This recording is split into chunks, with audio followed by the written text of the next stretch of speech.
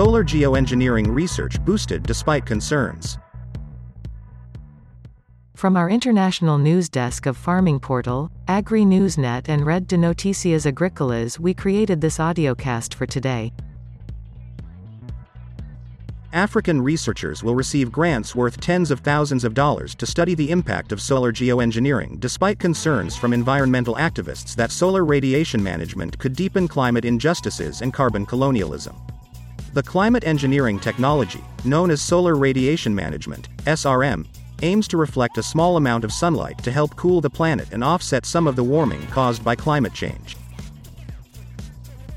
This could be done by injecting aerosols into the upper atmosphere to dim the sun. The technology is highly controversial and risky. Scientists at the Intergovernmental Panel on Climate Change, IPCC, have warned that, if implemented, SRM would introduce a widespread range of new risks to people and ecosystems, which are not well understood. In February, the Degrees Initiative, an SRM evaluation organization, doubled its research grants and awarded $900,000 dollars to research teams in 14 developing countries, half of them in sub-Saharan Africa. You are listening to an audiocast produced in our international studios. The organization says it neither promotes nor opposes the technology but builds the capacity of developing countries to evaluate SRM. Scientists in Benin, Cameroon, Ghana, Mali, Nigeria, South Africa and Uganda are among the recipients. This comes on top of existing research projects funded by the NGO in Ivory Coast, Kenya as well as Benin and South Africa. The Degrees Initiative said the grantees were free to define their own research and the funding selection was based on an independent peer review process. In South Africa, Andreas Meyer, a biodiversity scientist at the African Climate and Development Initiative at the University of Cape Town, is leading a team studying whether SRM could offset species exposure to unsafe climates.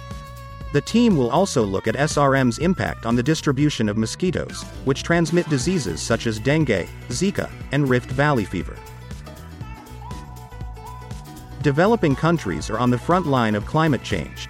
Therefore, they could be the biggest winners if SRM works well or the biggest losers if it goes wrong, Meyer told SciDev.net. This is why it is important for developing countries to do research not only on SRM but on all aspects of climate change. Having more experts will give developing countries a stronger voice in the SRM conversations. Andy Parker, chief executive of the Degrees Initiative, said Africa was becoming a research leader in this space. The conversation around SRM is increasing around the world because people are starting to ask what the options are for addressing climate change if reducing emissions proves insufficient.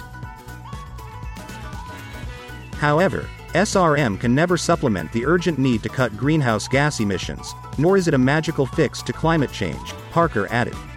Critics of the technology argue the focus on SRM is a distraction from addressing the root causes of climate change and the world's dependence on fossil fuels. They say the technology offers polluters an avenue to avoid taking climate action.